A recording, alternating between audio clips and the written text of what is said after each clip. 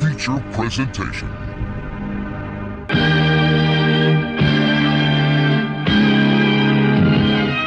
This weird aberration society. Back in the year 2000, legendary prolific Japanese filmmaker Takashi Miike was quoted as saying, "I'm not a film industry person, I'm in the video film industry."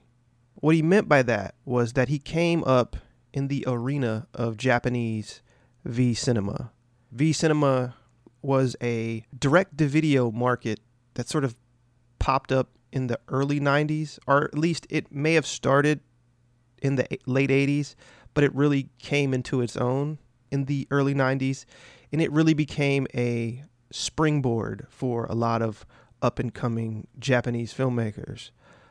This was back when there was a viable, very profitable, lucrative, straight-to-video industry. I mean, obviously, we had one here in the United States, and they had one over in Japan. Now, with physical media being sort of more of a collector's market, that no longer it exists, but it doesn't exist to the extent that it used to. Obviously, for those, we all know we live in the streaming era, for better or for worse.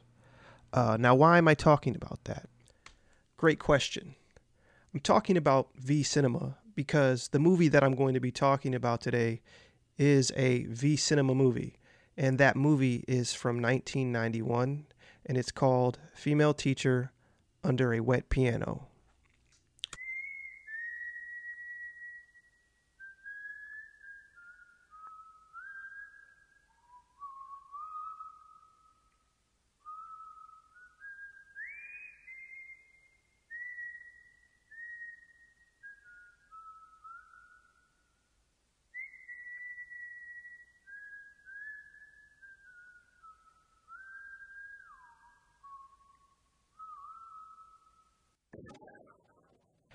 Now, Takayo Nagaishi, when you do a little research into who this guy is, some films that you see, a lot of them are like Super Sentai films and like Kamen Rider films that he's done. But most notably, he's director of a series called Rape Man. Yes, it's Japanese. For those who are aware of Japanese film and Japanese cinema, this will come as no surprise that there is a series called Rape Man. And I think it goes on for multiple sequels. And I believe he directed Rape Man 1, Rape Man 2, 3, 4, as I'm looking through. Yeah, he's directed 4 Rape Man movies. He also directed Rape Man 7, 5, 6. So he's directed at least 7 Rape Man movies. We're not talking about the Rape Man movies. I'm aware of the Rape Man movies. I have not watched the Rape Man movies. I don't even know if I want to go down that rabbit hole necessarily. But I digress. I wanted to talk about Female Teacher Under a Wet Piano. Because, for one, I noticed that, no one has seen this movie. And by no one, I mean, if you look this movie up on Letterboxd, there's only one person who's watched it. And there's only one review. And that one review is by the one person who watched it. Well, now there's 2 because I watched it. So it's only 2 people who've seen this movie on Letterboxd. Now, a big reason why people haven't logged this movie is because it's a movie that never got really released outside of Japan. There's no subtitles for this movie. I watched this movie without subtitles. Now, you might be thinking wow, you watched the movie without subtitles? Yes, I did. I watched the movie without subtitles. And honestly, it didn't really take away from the experience of watching this movie. For one thing, this movie is kind of It's kind of pure cinema. I know that movie. I mean, even though it's clearly a very shot on video kind of movie, what I mean by that is that it's one of those films that while it is in a completely different language, you can pretty much watch this movie, and just based on what you're seeing on screen, context clues of what's going on as the characters interact. And it's not like there's a lot of dialogue in this movie. I mean, it's not a dialogue heavy movie, even though there are definitely sequences where you're kind of like, okay, like you have to pay attention and lean in to figure out, what's being communicated more or less. I mean, it's not that this movie isn't about that though. This movie is a meditative drama. Okay. It's not, this movie is pretty much like a exploitation sort of home invasion, riff on a movie like Last House on the Left. Somewhat. It's pretty dark. And I was able to pretty much keep up with everything. And the things that I didn't even know, by the end of the movie, the way the story plays out, it fills in the blanks for you. Like even the exposition is like, okay, like, so you're able to watch this movie, whether you speak Japanese or not. This won't really take away. And the movie is that's another thing. The movie, in terms of its runtime, the movie is only 1 hour and 8 minutes. So it's a very short film on top of that, which is another characteristic of V Cinema. Much like Pinku Iga, which I talk about a lot. For those who listen to this podcast regularly, I talk about Pinku Iga. And this is definitely something that is adjacent to that. I think V Cinema is adjacent to Pinku Iga, our Pink films. And then obviously, the other movies, the Roman pornos, which I haven't really talked that much about, but Roman pornos, for those who don't know, aren't actual pornos. They're softcore movies too. But the Roman porno is like a Pink film with a budget. Like the Roman pornos are bigger budgeted Pink films. So softcore Japanese movies that have actual studio money behind them, and you can really tell when you're watching one. You're like, oh yeah, they have legitimate budgets on these movies.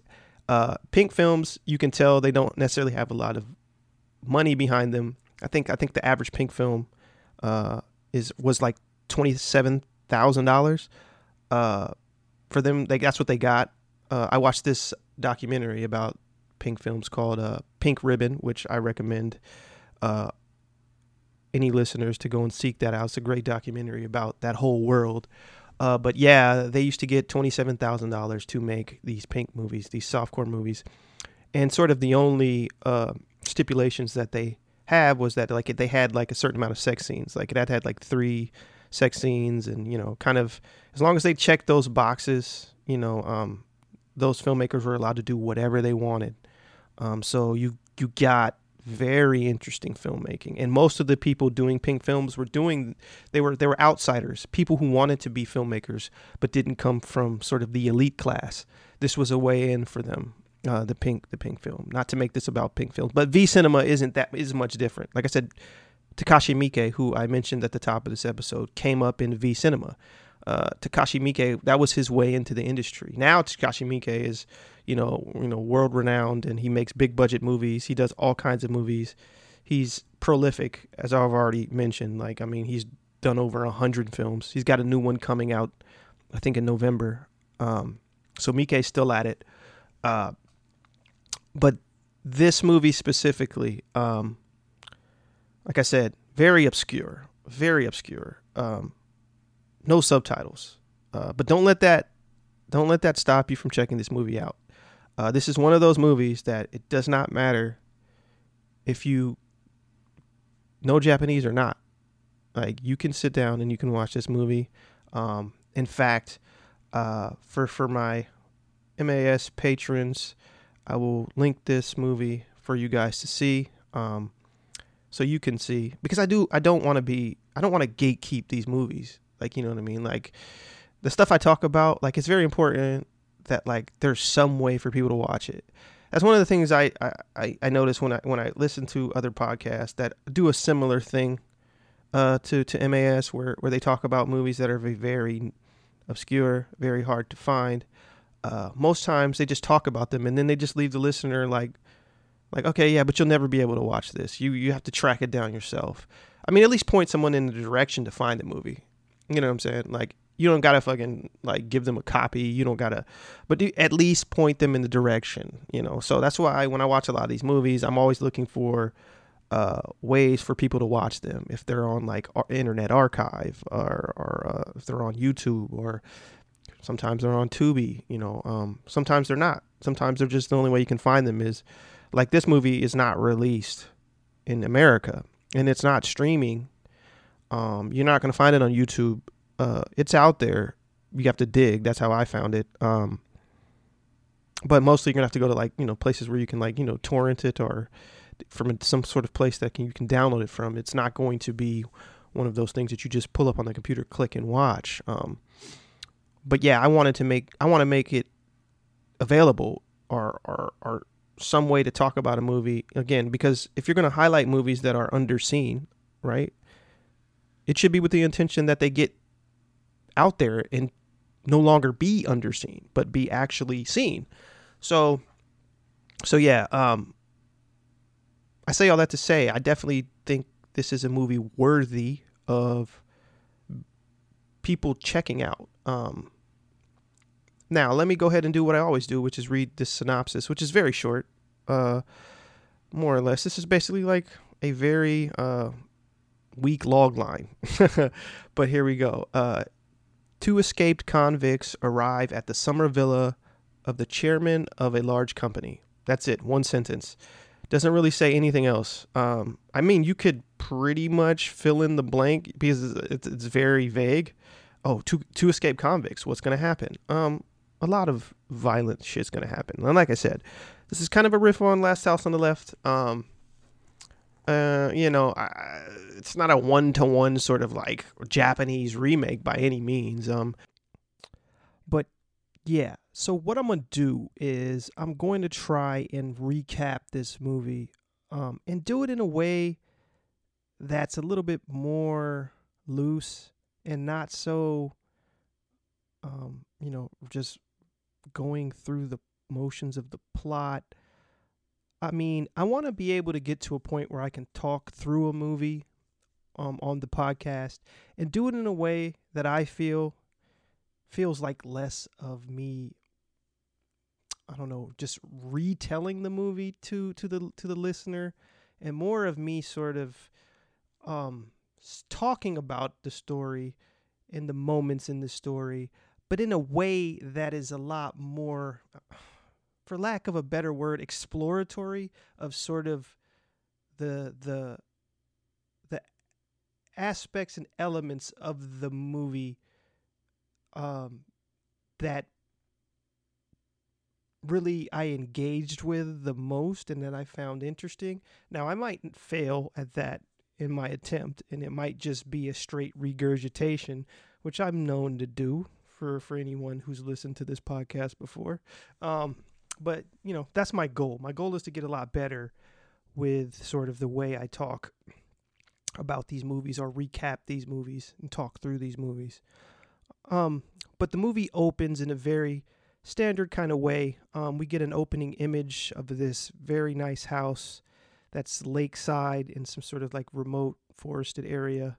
And we hear a gunshot. Now, the movie opens with that image and that gunshot sound that's coming from somewhere within the house. And by the time the movie ends, we circle back to that scene. The movie ends the way that it opens.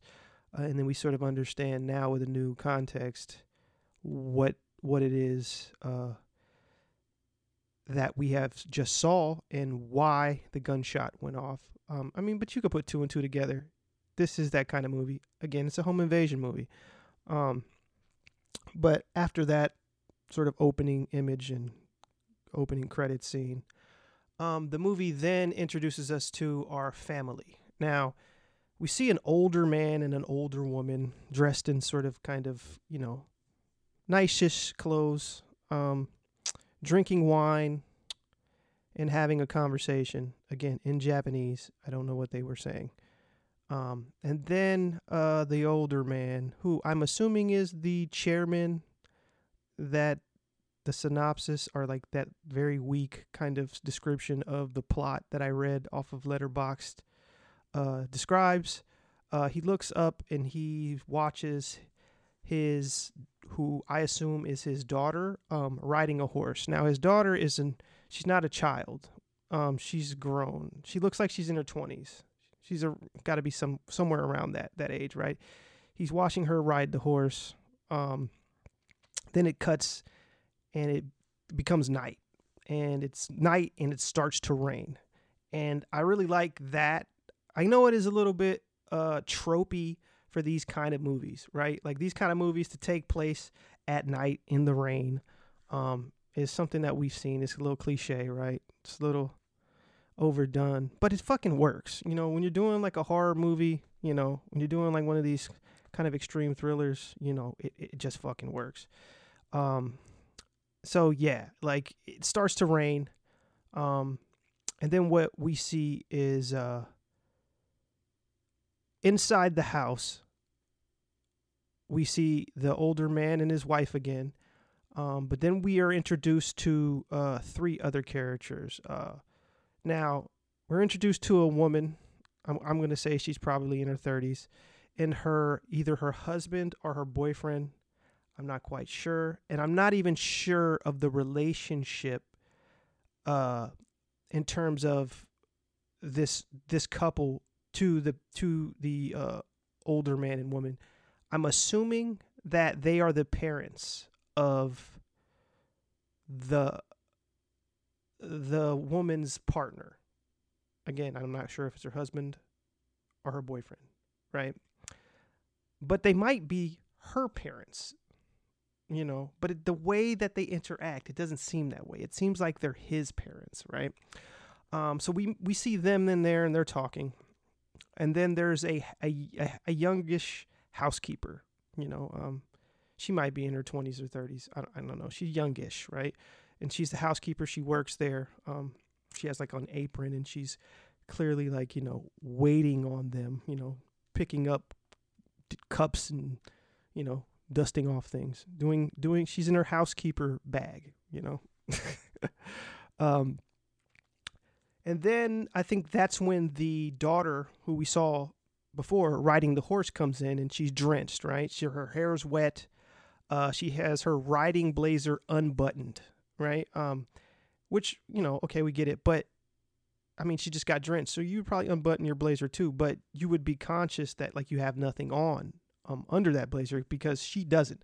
Like, it's literally just the only thing that's covering her breast is this unbuttoned blazer. And she walks into the room nonchalantly and just doesn't even care that, like, her breasts are exposed. I think she even, like, lifts her arm to get her hair out of her face, and it completely flashes a whole titty in front of this room of people. Again, I'm assuming that this is family, like this is all family. So, but because I can't understand what they're saying to each other, the only thing I can tell is that the mother says something, then the father says something, and she doesn't really respond in a way that makes me feel like they were really scolding her for it, but maybe they were, and maybe she just didn't give a shit. But then she like kind of walks out, and as she's walking out, the housekeeper gives her a towel. And that's when we cut back outside and we see 2 men walking in the night. We really just see their legs, and most of them, the rest of their body is in kind of like silhouette. They're like walking over train tracks. And then we notice that like one of them is holding what appears to be a rifle, because you can see like the barrel and the stock of it. And that might have happened in reverse order, because I'm retelling or recapping this story from memory here. But we can assume already. I mean, we've seen these movies before. We know what's coming. We know that these are the 2 escaped convicts, right? It's kind of clear. And then we see a couple driving down the road at night, talking to each other, listening to the radio. And then the two convicts step out in front of the car, and immediately the driver, who is a man, he slams on the brakes. And of course, him and his I'm assuming it's his girlfriend, or maybe it's his wife. They both react. Oh my God! He opens the door, and immediately when he opens the door, the convict with the rifle, who we'll get to know, shoots him, right? And then the man falls to the ground outside his car. And then the man calmly walks over and then shoots him several more times, execution style, and dead in the street. The woman freaks out, tries to get out of the car. She does. She gets out of her passenger side. But the other convict, he has a scythe. And he basically, goes ham and just murders this woman in cold blood. She obviously kind of probably got it worse than her boyfriend, who was shot multiple times. But it's our first introduction to our main antagonist, and it is definitely one that is very brutal, and kind of lets us know right off the bat what kind of men they are and who exactly our characters are about to have to deal with. Then it goes back to the house, and we see again, I think it's a father and son. It could be a father and son-in-law, but the older man is playing chess with the son / maybe son-in-law. The mother is sewing, and the woman, who is basically she's our hero. She's our final girl, right? She who is the female teacher of the title, which you don't know this initially, because you just don't. I don't even think they make it obvious. I don't know what the dialogue is because I don't speak Japanese, but I'm pretty certain that they don't come out and say she's a female teacher. But you figure that out as the story goes. So this is happening, and then I think she drops like some yarn, and she goes to pick it up, and a muddy boot steps on top of it. And of course, that muddy boot belongs to one of our convicts. She looks up, and there are both of them inside the house. Movie's only an hour and 8 minutes. Waste no time. These men are inside the house. Immediately, everyone jumps up, surprised. The chairman, for lack, I don't know his character's name. the older man, he jumps up and sort of like shields the rest of them behind him, and the convict with the rifle holds the rifle on them and is sort of menacing them with the rifle. And they hear noise upstairs, and it's the daughter, and they both look up, and then the convict without the gun, tells the convict with the gun that he's going to go upstairs and check it out. Now, I didn't mention that he's covered in blood. Like, he just murdered this woman, and her blood is still like all over him. He's wet, soaking, and he's got blood-stained shirt. So he marches up to go find the girl, while the convict with the rifle just holds the family at gunpoint. Now, it's interesting because we get to know a lot more about the convict with the rifle as the movie gets to the final act, and sort of gives us a new understanding of his motivation and why they're at the house. Because upon initially watching this, I don't think that it mattered that it was not subtitled. I don't think in any way they signal to the audience that the guy with the rifle picked this house on purpose. I think it seems to play itself out like it's by random chance that they came to this house. But as we come to discover, that's not the case. Homie knew exactly where he wanted to go. But anyhow, The family's downstairs with the convict with the rifle. They hear upstairs a commotion, and the girl screaming, and there's the sounds of struggle. But we don't actually see what's occurring upstairs. It's all sort of downstairs that we're experiencing the same thing that the people downstairs are experiencing. So they're like looking up at the ceiling and listening. And of course, the father, the older man, he's got this look on his face as he hears his daughter, he's worried about his daughter, which, I mean, you empathize with him, right?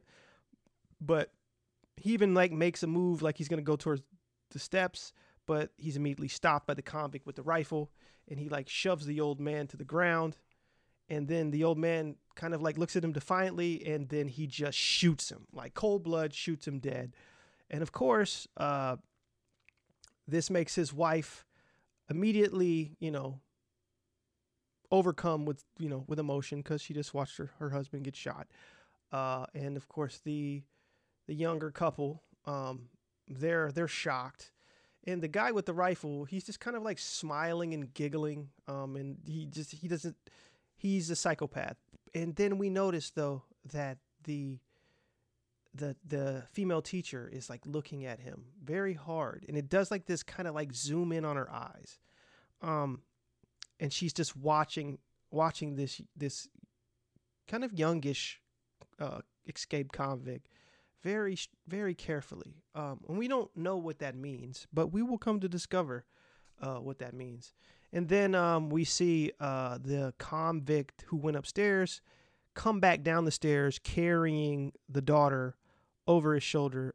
She's unconscious, and he's got her hands bound with like metal wire. And he's got like a loop of the metal wire in his back pocket, which he proceeds to then put the woman unconscious on the couch and tie up the rest of the family, in terms of he ties their hands behind their backs. And, so again, we're already, I don't know, we're not even 15 minutes into the movie. And the whole stage is set, which is, this is one of these kind of hostage situations with these two psychopaths. So it cuts to them at this point, like the two convicts are in the kitchen eating food, and they've just got food everywhere. They're eating like they haven't ate in days, which they've escaped from prison, I'm assuming. So they probably haven't ate since they've gotten out. So they're literally in the kitchen. They've got food everywhere. They're just fucking drinking milk straight out of cartons, eating whole heads of lettuce, fucking cold hot dogs. They're eating like pigs, like, you know what I mean? And the family is out in the living room, with their hands bound behind their backs. And the female teacher character, she sees the loop of wire laying on the floor with a metal, like, looks like a kind of like a cutter, sort of like not like pliers, but like the kind of cuts metal, like it's like a metal cincher, right? So she's trying to like ease her way over to it because she wants to grab a hold of it and see if she can cut the wires that are, have her hands bound together behind her back.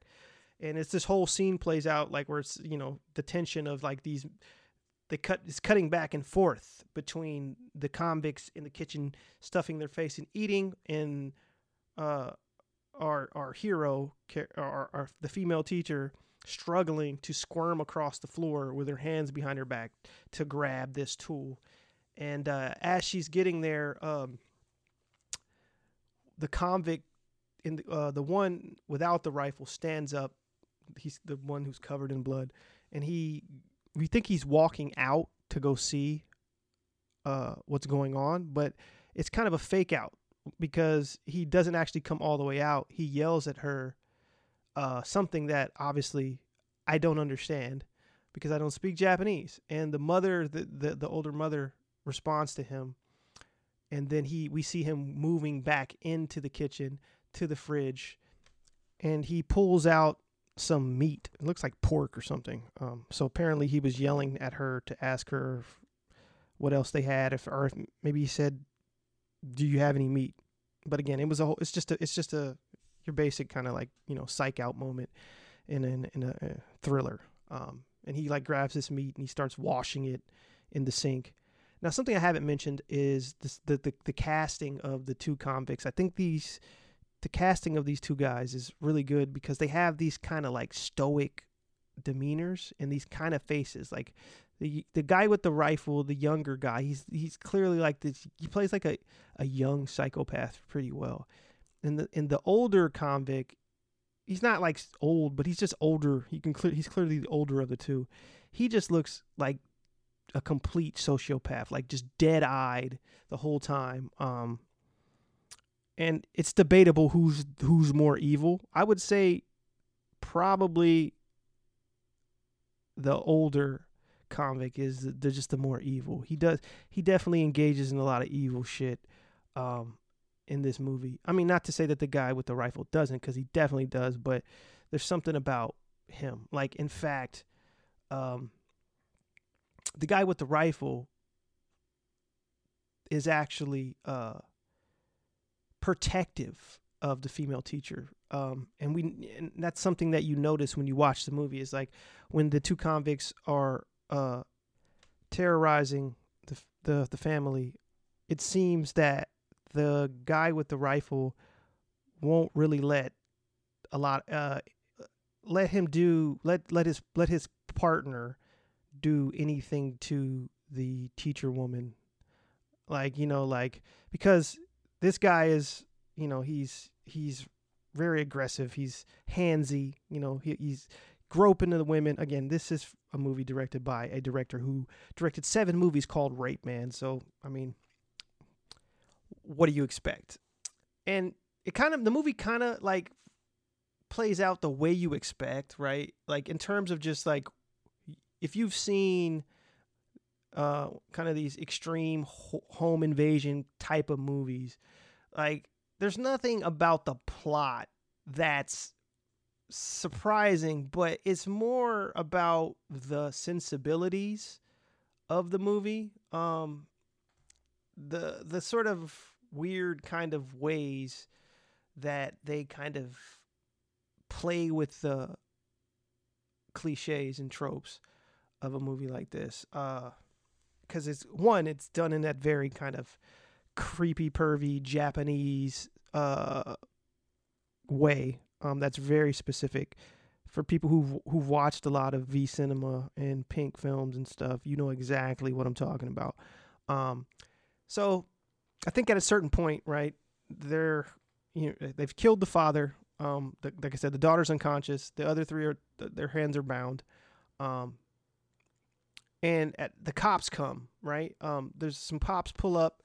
I'm assuming that the cops are looking for the escaped convicts. So they probably know that they're somewhere in the area.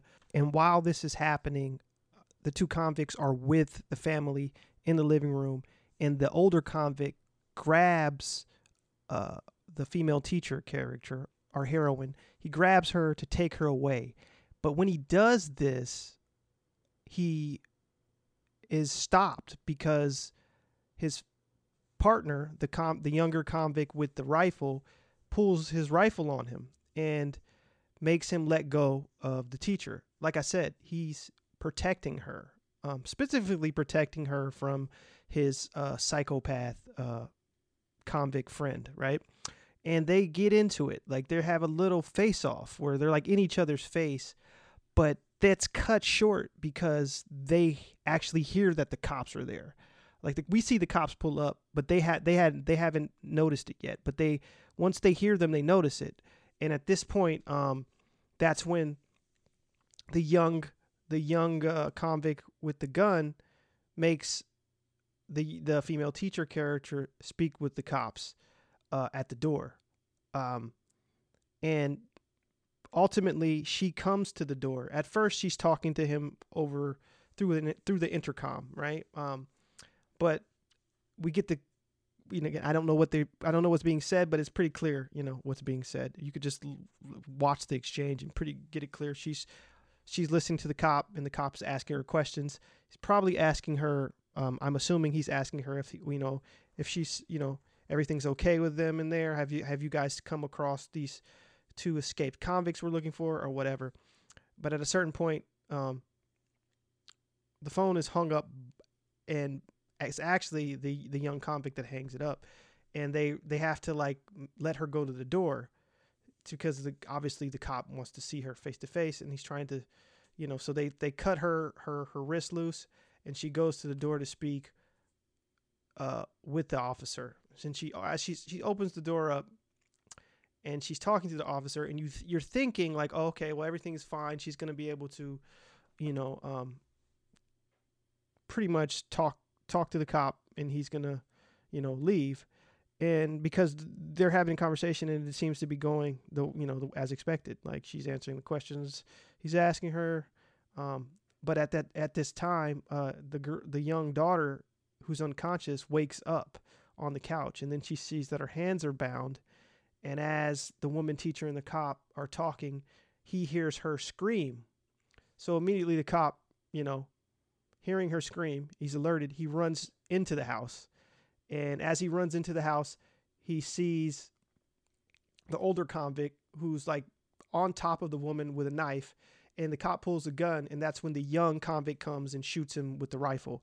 His partner hears the gunshot. His partner runs out of the car, he's waiting in the cop car. He runs out, runs inside, sees that his partner's been shot, and he's immediately killed by our convicts again.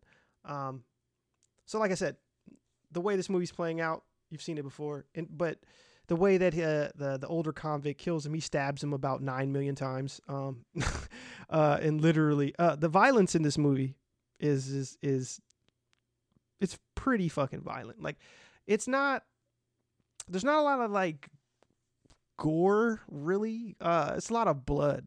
There's a lot of blood in this movie, but it's not like gory because they don't like show.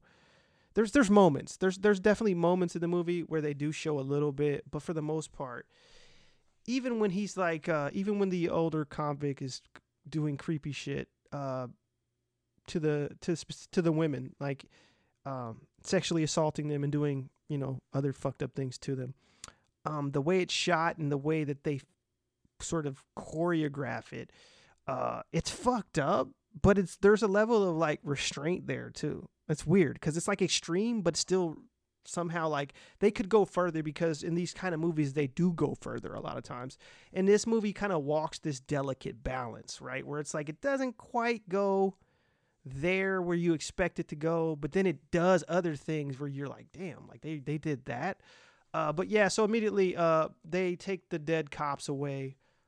They have the two convicts have the female teacher help them put the bodies in the car. Then the older convict drives the cop car away somewhere with the with the bodies, the two dead cops, while the younger convict stays with them, with the family, with the shotgun.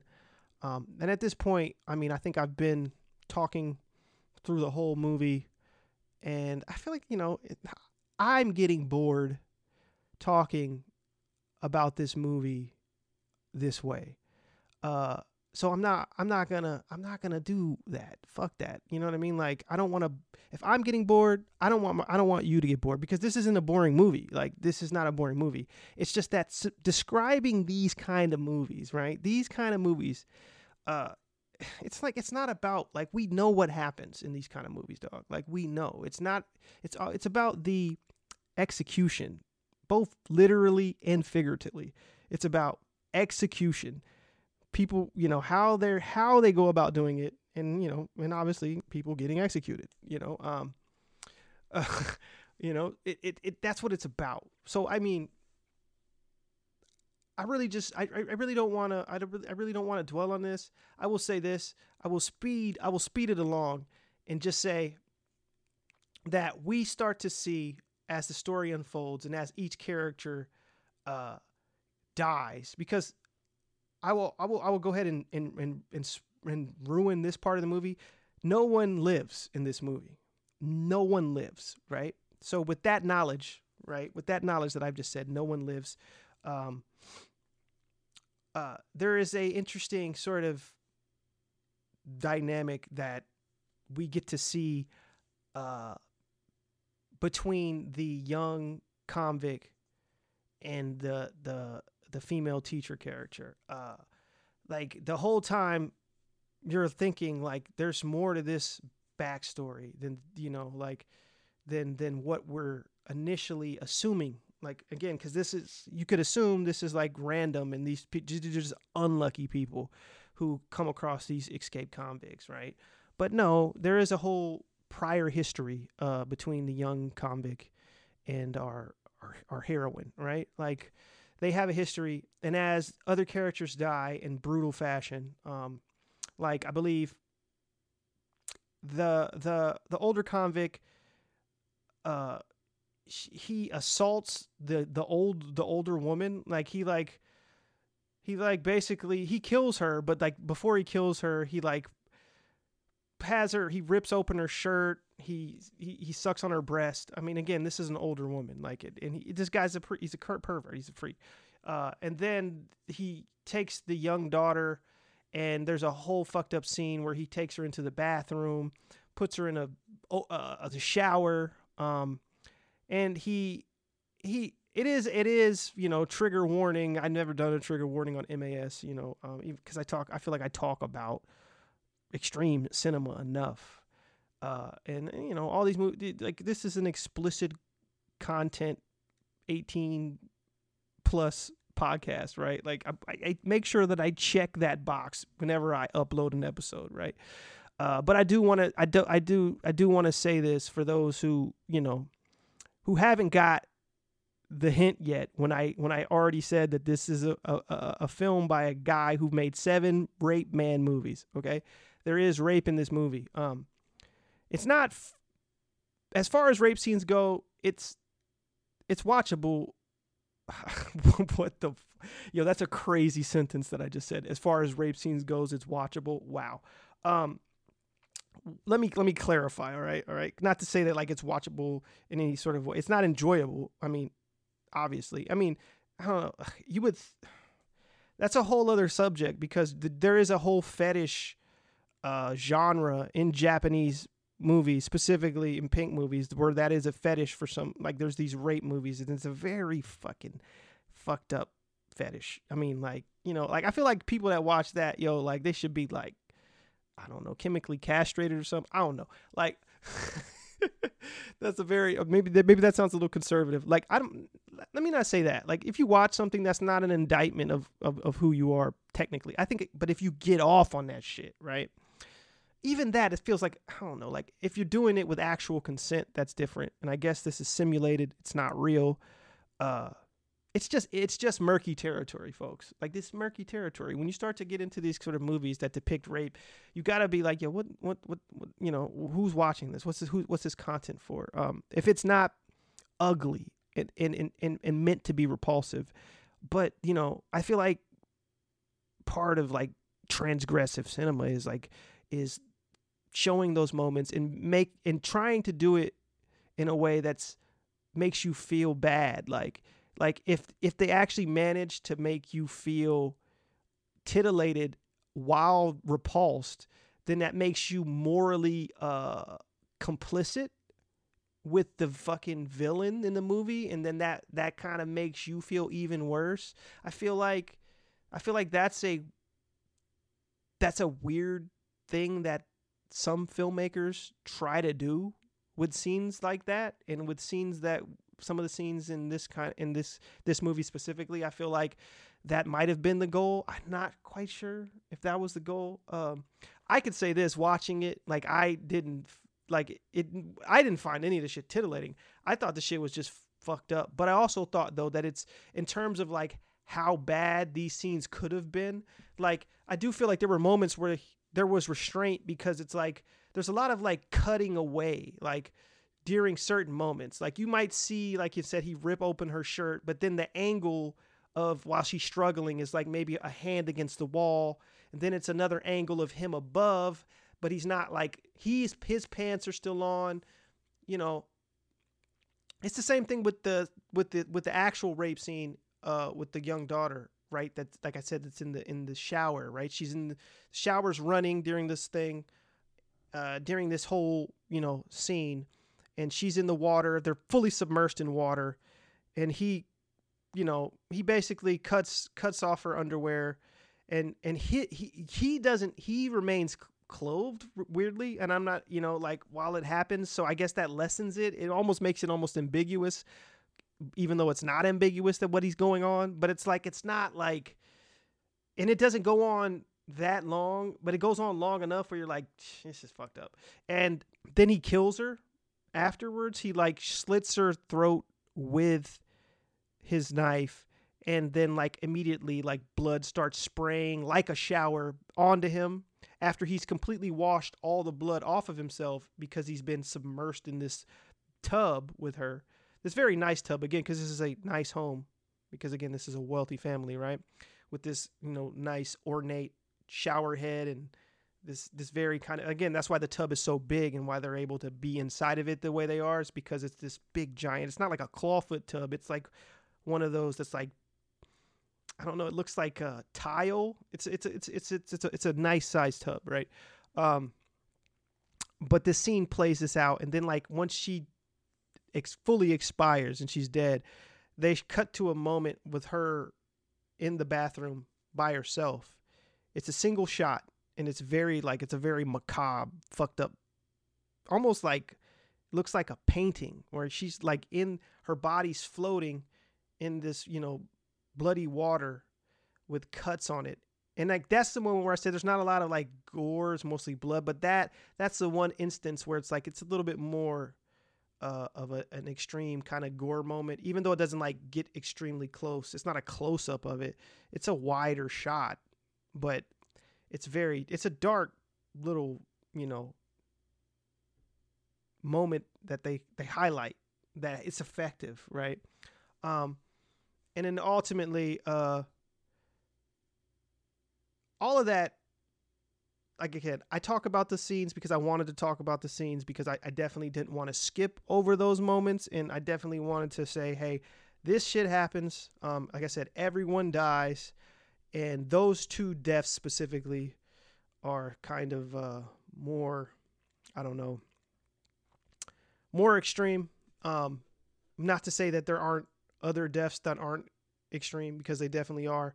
But there is a piano in this house that is why it's called Under a Wet Piano, because there is a piano, and they do end up under this piano. So the title is appropriate. This is because usually movies like this, they have these weird titles, and you're like, why is this called Female Teacher Under a Wet Piano? Because it's about a female teacher, and then there are literally people bleeding under the piano by the end of this movie. But as she's sitting at this piano, he's asking her to play. This is a moment where it's just the female teacher, the young convict, and her boyfriend or husband, whatever he is. The convict makes her get up, sit at the piano and start playing. And that's where we get this flashback as he's talking to her, right? There's this flashback. First thing he does though is he takes his bloody hand and rubs it across the wall, and then writes like music notes, like sheet music on the wall. It's kind of cool the way they do it, like the way it looks too. It's like he's written this song on the wall with notes. And this is, and then he like goes up to her, and I'm guessing like he's wanting her to play this specific song. And then we get this flashback, which tells us how her and this young man know each other. And it goes back to school, where she is a teacher and he is a student, right? And I'm assuming she's like a music teacher, because we see her like playing the piano. It's like sepia toned, and she's singing, and the kid comes in and locks the door, and he sits right next to her, and then he shows her this picture. And when he shows her this picture, she has a very like strange reaction, and like she saw something, she like, whatever this picture is, it's fucked up. And immediately it shows what the picture is, because it does a flashback within a flashback, which is kind of confusing. But we show her walking to the bathroom, and he's following her. She goes into the stall, and he walks up to the stall and puts his camera over top of it like a pervert or peeping Tom, and he flashes the camera. And then it reveals what is on the picture, and it's her in the bathroom, and she's shooting a needle into her thigh. And I'm not sure if she's shooting opium or she's shooting hair. I don't know what she's shooting, but she's shooting something into her thigh. And immediately, like, the boy is showing her the picture. We see what it is, and he's on top of her, and he's like forcing himself on her. And he's basically, we get the sense that he's like blackmailing her as a student. He's like, I will tell on you, I have this evidence that you're, at school, doing drugs or whatever. And there's like a struggle between them, and he's on top of himself, forcing himself onto her. She like tries to run around the classroom. It doesn't work. He tackles her back to the floor, rips her shirt off, and pretty much he forces himself on her. And at a certain point, like, the scene changes to color. It goes from like sepia to color as he's on top of her, and she's just sort of like gives in. And like literally, it's this weird moment that happens a lot in these movies. And I know from watching the Pink Ribbon documentary, and this isn't a Pink film, okay, but I know from the Pink Ribbon documentary that they had to deal with Japanese censors, right? And this weird thing about Japanese censors is when it comes to depictions of like rape and stuff, like there's this stipulation that I believe that like the censors want like the scenes at a certain point, in order for them to get away with some of these scenes, the women at a certain point have to like look like they're no longer fighting it. It's fucked up. Like when you really think about like the psychological ramifications of that, I don't even know if psychological ramifications is even the right wording necessarily, but when you really think about how fucked up that is, like the censors will think that's okay. Like, oh, you can show rape, but like the way you have to show it is that like it can start forced, but then it has to become like consensual at certain points, which is kind of fucked up. Yeah, I mean, I don't know what that says about humans. I don't know what that says about the Japanese mind. I don't want to make broad sweeping generalizations based on, cheap genre film.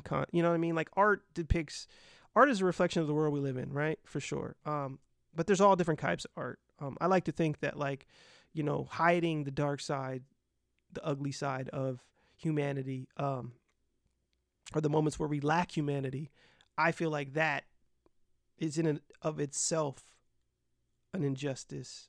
Not even an injustice, an evil deed, right? An evil deed, weirdly enough. Like to try to sanitize and depict humans as these sort of non-flawed people who aren't capable of doing real harm to each other is kind of evil in and of itself. No matter if that's not your intention, I feel like ultimately it's like this weird form of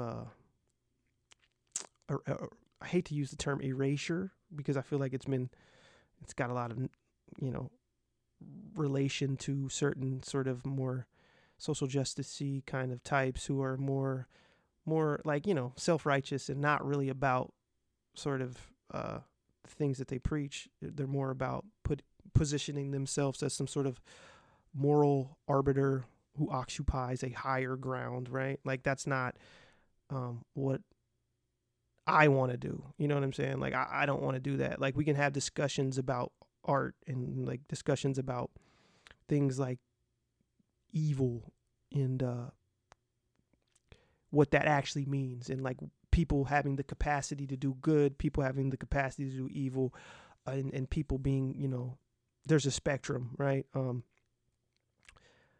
Yeah, I feel like I'm getting off course here. No, but I do feel like it's important. Like because I watch a lot of these movies and I talk about a lot of these movies, and I do think that I think transgressive art and art that pushes the envelope, art exposes things that people tend to not want to see, is important for various reasons. And again, even that word important, like it's kind of, there's certain words that just are so tainted now. They're just so tainted now. that I second guess myself in the moment, even saying them, just for the fact that it's like, I can clearly at times articulate my point that I'm trying to come across, but I do feel like people only listen for certain things. But you know what?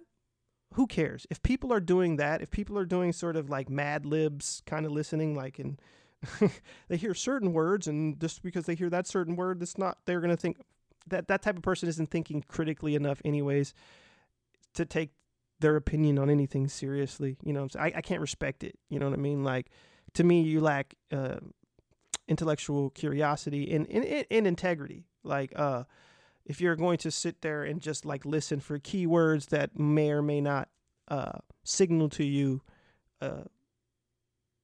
something about someone, like, you know what I mean? Like, listen to actually what that person is trying to say. But anyways, this scene that changes the color, where she's like, she basically gives in to her student at this point. And it could be that, I don't know what it could be. You know, I want to say, is she on drugs in this moment? She's clearly enjoying it at this, like, it's clearly that she's being seduced at a certain point. At a certain point, she's allowing the student to do this to her, and she's clearly enjoying it. And it's very fucking weird, very creeped out. And it's right by the piano. And I think even her hands, one of her hands like reaches up and it's like touching the keys. And then it flashes back to them in the house at the piano. And now we have a whole new context to their relationship and why this guy has come after her. Now, I don't know why he got locked up. I don't know if it's any relation to what happened there, because I can't speak Japanese. But at this point, the other convict, he's already murdered the older woman, and he's the daughter. He comes back downstairs from that, covered in her blood now. And he ends up shooting. This is when the young, it's very abrupt and surprising. Like, he ends up shooting and killing the older convict right in front of them.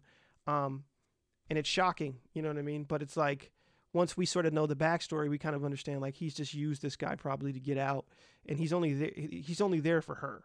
Right.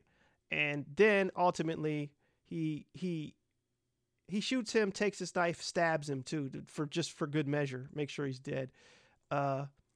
And then he starts to force himself onto the female teacher under the piano. Just like, again, almost like he's reliving the moment that they had back in the school. And she's fighting. And of course, her boyfriend or husband, again, I don't know which, he's rightly, upset, and he's objecting and telling him to stop. And that's when the young convict shoots and kills him. And at this moment, like, the female teacher, our hero, she's clearly upset. Like, she looks at her dead partner, and like, the face that she has, like, it doesn't matter that you can't understand what she's, because first of all, she's not really saying anything. It's all on her face. But as this is how I know it's like, it's a good, certain actors are really good at conveying certain things to just a look, and you just like the pain that she has in her face at this moment watching. She's like, that at this point, like, this guy's gone too far, right?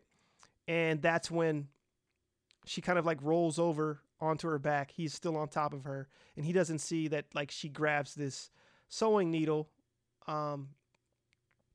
that is on the floor next to the yarn, and she stabs him while he's on top of her. And pretty much, like, you almost wonder, like, where she stabs him specifically, like, because he appears to be dead, like, off of the stab wound. And I thought she was going to stab him in, like, the ear or something, but she doesn't. It's weird. It's kind of like one of those things where I'm like, like, would you die from that? I don't quite know, right? But then she, like, gets up and she looks at the piano, and it's this moment that she sees where she sees herself at the piano with her dead partner. But it's like again, must be a flashback moment, a moment that she shared with him where she's playing the piano and singing, and he's standing next to her, kind of like nodding along and singing along with her. And it's like kind of like a poignant moment a little bit. And then that fades away, and that's when she takes the rifle that's laying on the floor, sits down by the piano, and puts the rifle under her chin, and looks up at the ceiling, and that's when it cuts to outside, and it's daytime, and we see the house, and then we hear the gunshot. And again, like I told you, it's a flashback to the opening image, right? Comes full circle. Then it goes back inside the house, and we see her laying there dead, and everyone's dead inside the house. And then it kind of just ends. Like I think it just shows, like what it does is like it juxtaposes the tranquility of the outside of the home with the inside, and then it shows, like I think it shows like flowers and then a picture of the wedding. So they were, yeah, it does. So that was her husband, because there's a photo on the wall that they show of her in a wedding gown and him in a wedding tux together. So they were husband and wife. Like I said, see, you don't need subtitles, people. You could just watch a movie and figure it out, right? And then the movie just fucking ends, and that is the end. That is female teacher under a wet piano. No one has saw this fucking movie but me and some other guy on Letterboxd. So if you're a patron, go watch it. I got you. I'll post a link for you to see it. If you're not, I still got you. Email me, message me. I'll hook you up. I won't even make you pay the $5 for this shit. Because you know what? It's not my movie. And that's not why I want you to subscribe and become a patron to MAS. I want you to subscribe and become a patron to the MAS because you enjoy the podcast and you enjoy, the sound of my voice. I mean, I barely enjoy the sound of my voice, but you know what I mean? I want you to subscribe because you actually want to hear the podcast, not because you want to see a movie. It's more about the perspective. It's more about the curation and the taste. But I've talked enough. I'm almost talked longer than the movie. So yeah. This podcast is like an hour and change right now, an hour and 2 minutes. The movie's an hour and 8 minutes. So yeah, there's no need for it to be as long as the movie. So it's over. I'll be back. It's October. So I'm definitely going to be doing more episodes. Definitely going to be doing a lot of episodes on spooky shit. So see you next time.